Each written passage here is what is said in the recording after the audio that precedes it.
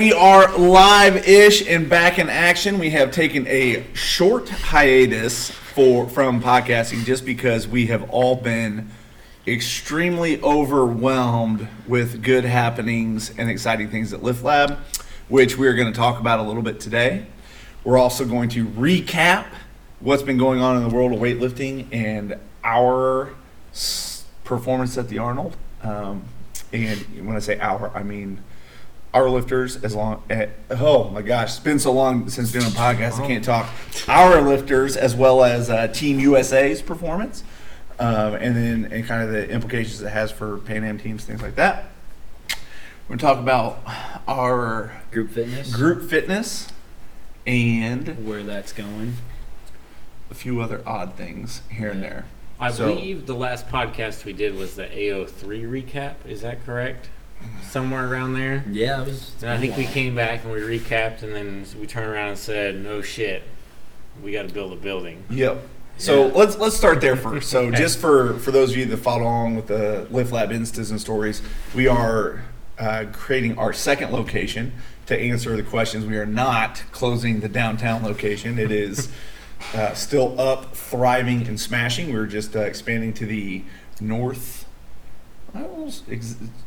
central suburbs. North central, yeah. Due north. To Westfield. Due north. Head due north. In which Jess will be taking over running that facility. Dan German will stick back downtown. The facility in Westfield is going to be about double the size of the one that's in downtown Indy. It'll have a little bit more of a sports performance feel to it, but we will still be smashing weightlifting and fitness, of course. Yep. As well as a little more adult training and one-on-one type stuff. So that's been occupying a tons of time. We also have started a fully scholarship weightlifting program at Marion University, which is downtown Indianapolis. So we're heavily involved in the recruiting process of those athletes now. And all meanwhile, just keeping the train running, sending 36 competiters to the Arnold Weightlifting Classic. I think final count was like 30. Presented by Nike, powered by Rogue. Hey, sorry to interrupt your plugs. Put a little more emphasis on that. There we go. But I think it was like final count, I think it was 33-ish. 33, like I think I counted it, total of like 24 sessions I think we coached. It's a lot. Like including the Arnold stage over the span of 4 days, running from 7:30 to 11. So pretty much all day.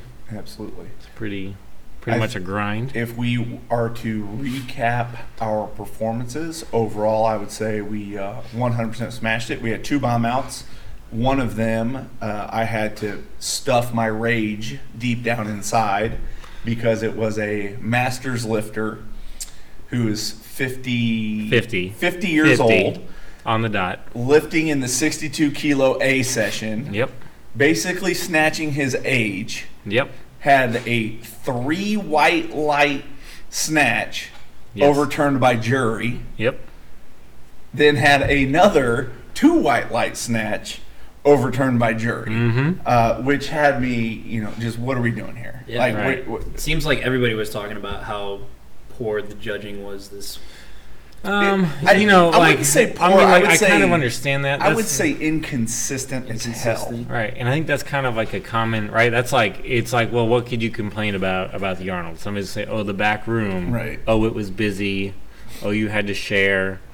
Oh, the judges were inconsistent. But like, at that point, I think that you don't have any context for what's going on, and that like how not on the same page are these 6 people.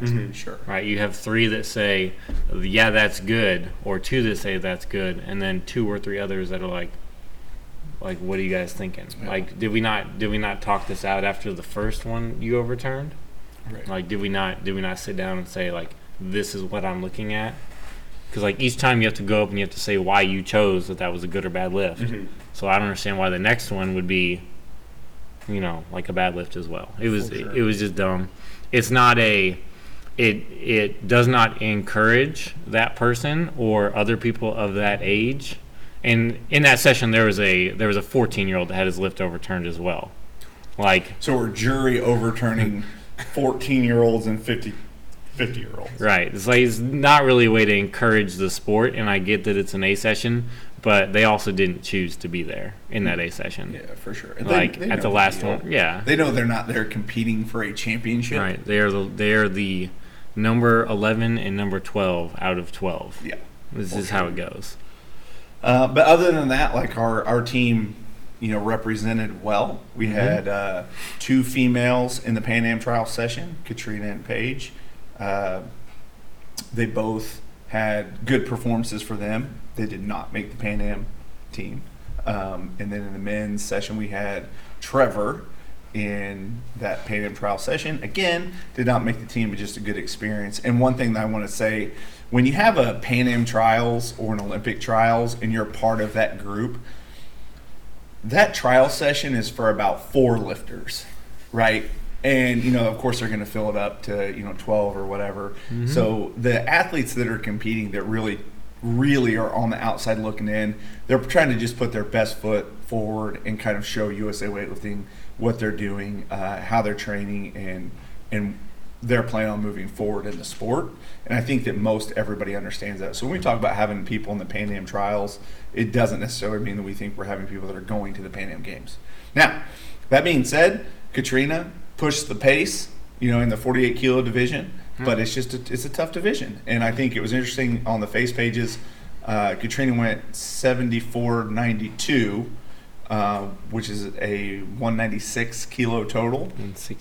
166 kilo Right. total, which is the 5th highest total in the U.S. And El Presidente, Phil Andrews, got on there on Facebook and commented, talking about how just a few years ago there were people making the world team with a lower total than that, right? So, but it's just a reflection of the competitiveness of USA Weightlifting, right? We saw the same thing happen in the 75 kilo class. There's a handful of girls that could make the Pan Am team. There's probably 5.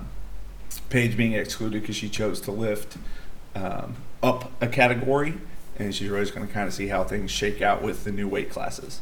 So, but all in all, good representation of Team LiftLab.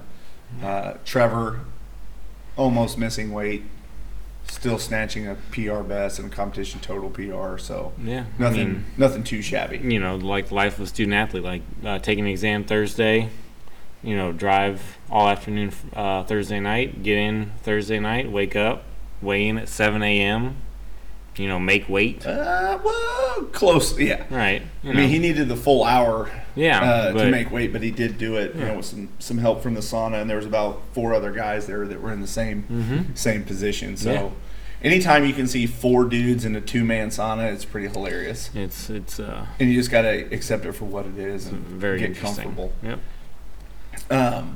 In terms of just general comments on the Arnold, we go every year. This is the first time in a long time there's been a USAW event. Because of the USAW event, there was no cash prize, but there was no lack of big lifts going on. We got to see Fernando Reese hit a 242, which is his personal best in the clean and jerk, as well as a near miss at 200 kilos in the snatch.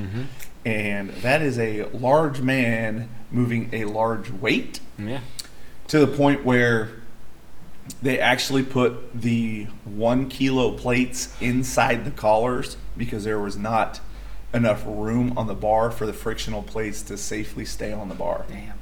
So pretty cool when you get to see the judges and the jury say no, for the athlete's best interest, put those inside the collar. Put those inside. It was pretty wild. It's like, dang, we're running out of room on the bar. They are not magnetic. So that's a true world-class event or world-class lift. But what I would like to point out is Fernando didn't even get a medal at Worlds. Right. So think about if you see Lasha, snatching 220, for example. Yeah. So, but lots of good stuff to see. The women, I thought, in the Pan Am session crushed it. All hitting big weights. We got to see Maddie Sasser's debut as a U.S. representative, and she lifted well. Probably going to make Pan Am team. So, when you're at the Arnold, I want to give a word of warning, and you are airdropping photos, you might want to be careful what you're airdropping to who. And I think that some people might have just been sending nudes to see what kind of reaction they can get. But if you like, I'm going to suggest next time you're in a crowd like that and the airdrop pops up on your phone, just accept it. You never know what you're going to get. It could be pretty wild. Yeah. It is exciting. That's how Jess gets most of his dates. Yeah, Bart's scene, you know, just gonna buy Yeah, you a drink, hey. send him an airdrop. Check that Just out. see who's around. Yeah. So that's the Arnold. Jess, let's talk about what we got going on in fitness. So fitness just came off a really successful training block. We did some crazy workouts. Essentially had them do a training block where they did 6 minutes, then 8 minutes, then 10 minutes, and 12 minutes of certain exercises. Front squat, deadlift, floor press, all using about 50% of their 1 rep max off of those respective lifts, as well as some pull-ups and some TRX rows. And I know every single week the athletes came in and they were like, oh, not this again. But, you know, now that they've kind of recovered from that, they're like, holy crap, I can do so many more pull-ups. And they essentially went through like a month of hell when it came to this type of training. And so we're going to slow it down a little bit, focus a little bit more on skill and technique when it comes to some of the Olympic lifting, some of the gymnastic stuff, whether it's like kipping pull-ups, ring muscle-ups, bar muscle-ups. We've actually split fitness back into 2 levels. So we have a level 1 and a level 2. The level 1 is going to be your basic strength and conditioning. So you're going to come in, you're going to warm up, go through some correctives or some activation exercises. Then as a group, do an extended warm-up. And then after that, you're going to do some sort of strength piece, one of the big lifts, so squat, bench, dead, overhead press. And then after that, some sort of accessory lifts, and then a nice little conditioning piece. And I like how we went this training block with just the way we broke up the energy system training. So earlier on in the week, you're going to start a little bit slower. You're going to start with more strength-based every minute on the minute. And then as you get to Friday and Saturday, it's going to be like 95% plus effort. So, you know, pain and gain, essentially. So I know we talked about this a while back. You have the gain, sustain, and pain. That's essentially, we're trying to hit that spectrum in 1 week. And level 2 is going to do the same exact thing, but they're going to do Olympic lifting, then their strength work, then the conditioning, then the accessory work after that. And I think everyone's been pretty receptive with that lately, just because it gives the level 1 a roadmap to like, hey, this is what your accessory work is going to lead you to if you do choose to go to level 2. So, recap for the listeners at home about the pain, gain, and sustain. Yeah, how we associate that to So energy. pain, gain, sustain is essentially a good way to break down the energy systems. So you have 3 energy systems: your aerobic, anaerobic, and then ATP, PCR. So ATP, phosphocreatine. So your gain is going to be anywhere in your anaerobic, per se. And then your sustain is going to be in your aerobic, just be able to continuous output. And then your pain is going to be that ATP, but a little bit of anaerobic as well. So essentially they kind of tie in together. But, you know, if you think about doing a 100-meter sprint repeat, that's going to be, you know, pain if you're not going on, you know, short rest.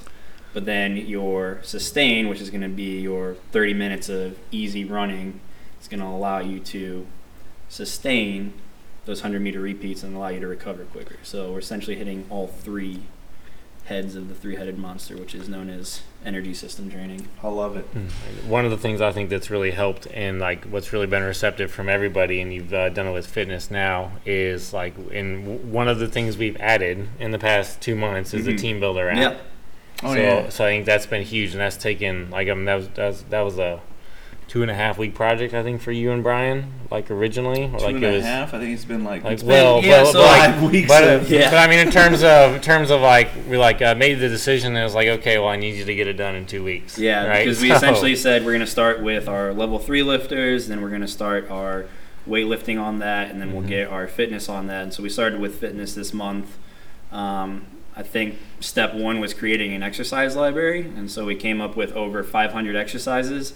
And then the cool thing about Team Builder is that you can actually film those exercises, link them to the actual workout, And then if someone who's training distance, which we've actually used quite regularly with our distance clients, they can actually say, what the heck is a half kneeling ipsilateral overhead press? And then you just, what that is? Yeah, come on now. Everybody knows what that is. But you can just click on the little video link, and there's either myself or Dan German doing the exercise. And so Bailey and I had the task of filming the priority lifts, and it's great because as we keep coming up with new exercises to keep people interested and continue their training, it just keeps adding to the library. So I think the speed of it has been really great, right? Like in terms of somebody comes in, right? Like they say, okay, we're gonna start them here, and we can map out, 4, 6, 12 weeks of training. And that goes back to like the button click. What Dan's been talking about how like things are cyclical when it comes to training. And essentially you just go through your year of training, and then you go back to the start, just a little bit more weight on the bar, and just keep doing that over and over.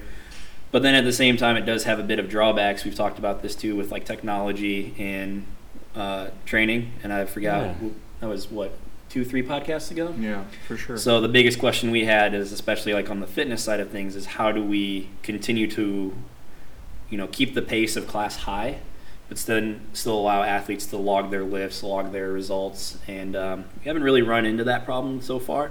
It's going to just like do it at the end, or because you want them just buried in their phone the whole time. Yeah, it's not really engaging. But I think like we found a way to put it on the TV. Yep. So like you can have them run through it, and then when they look back, they can go and log their weights. Yeah. It's the same thing with weightlifting, right? They can go through their session, and when they're done, they can figure it out. Yeah, it's a great app. There's still some little things here and there that we keep learning about when it comes to like classifying exercises and actually plugging them into a program. But I definitely think that's been a great help on all fronts. Oh yeah. But and it's been really easy to add people and to get them going, get them on the right track, or restart, or pretty much anything we need to. Like takes a couple button clicks and we're done. And it's just really simplified the process. Absolutely. We have so many people doing so many different things, right? So we have our group fitness, we have our team weightlifting, we have our semi-private clients, then we have athletes that branch into a whole bunch of different sport needs and categories, and it's just we had to make the change to get more organized to handle our growth, because we got to a point where we're just spinning our wheels where we couldn't manage the training of everybody, as we add people.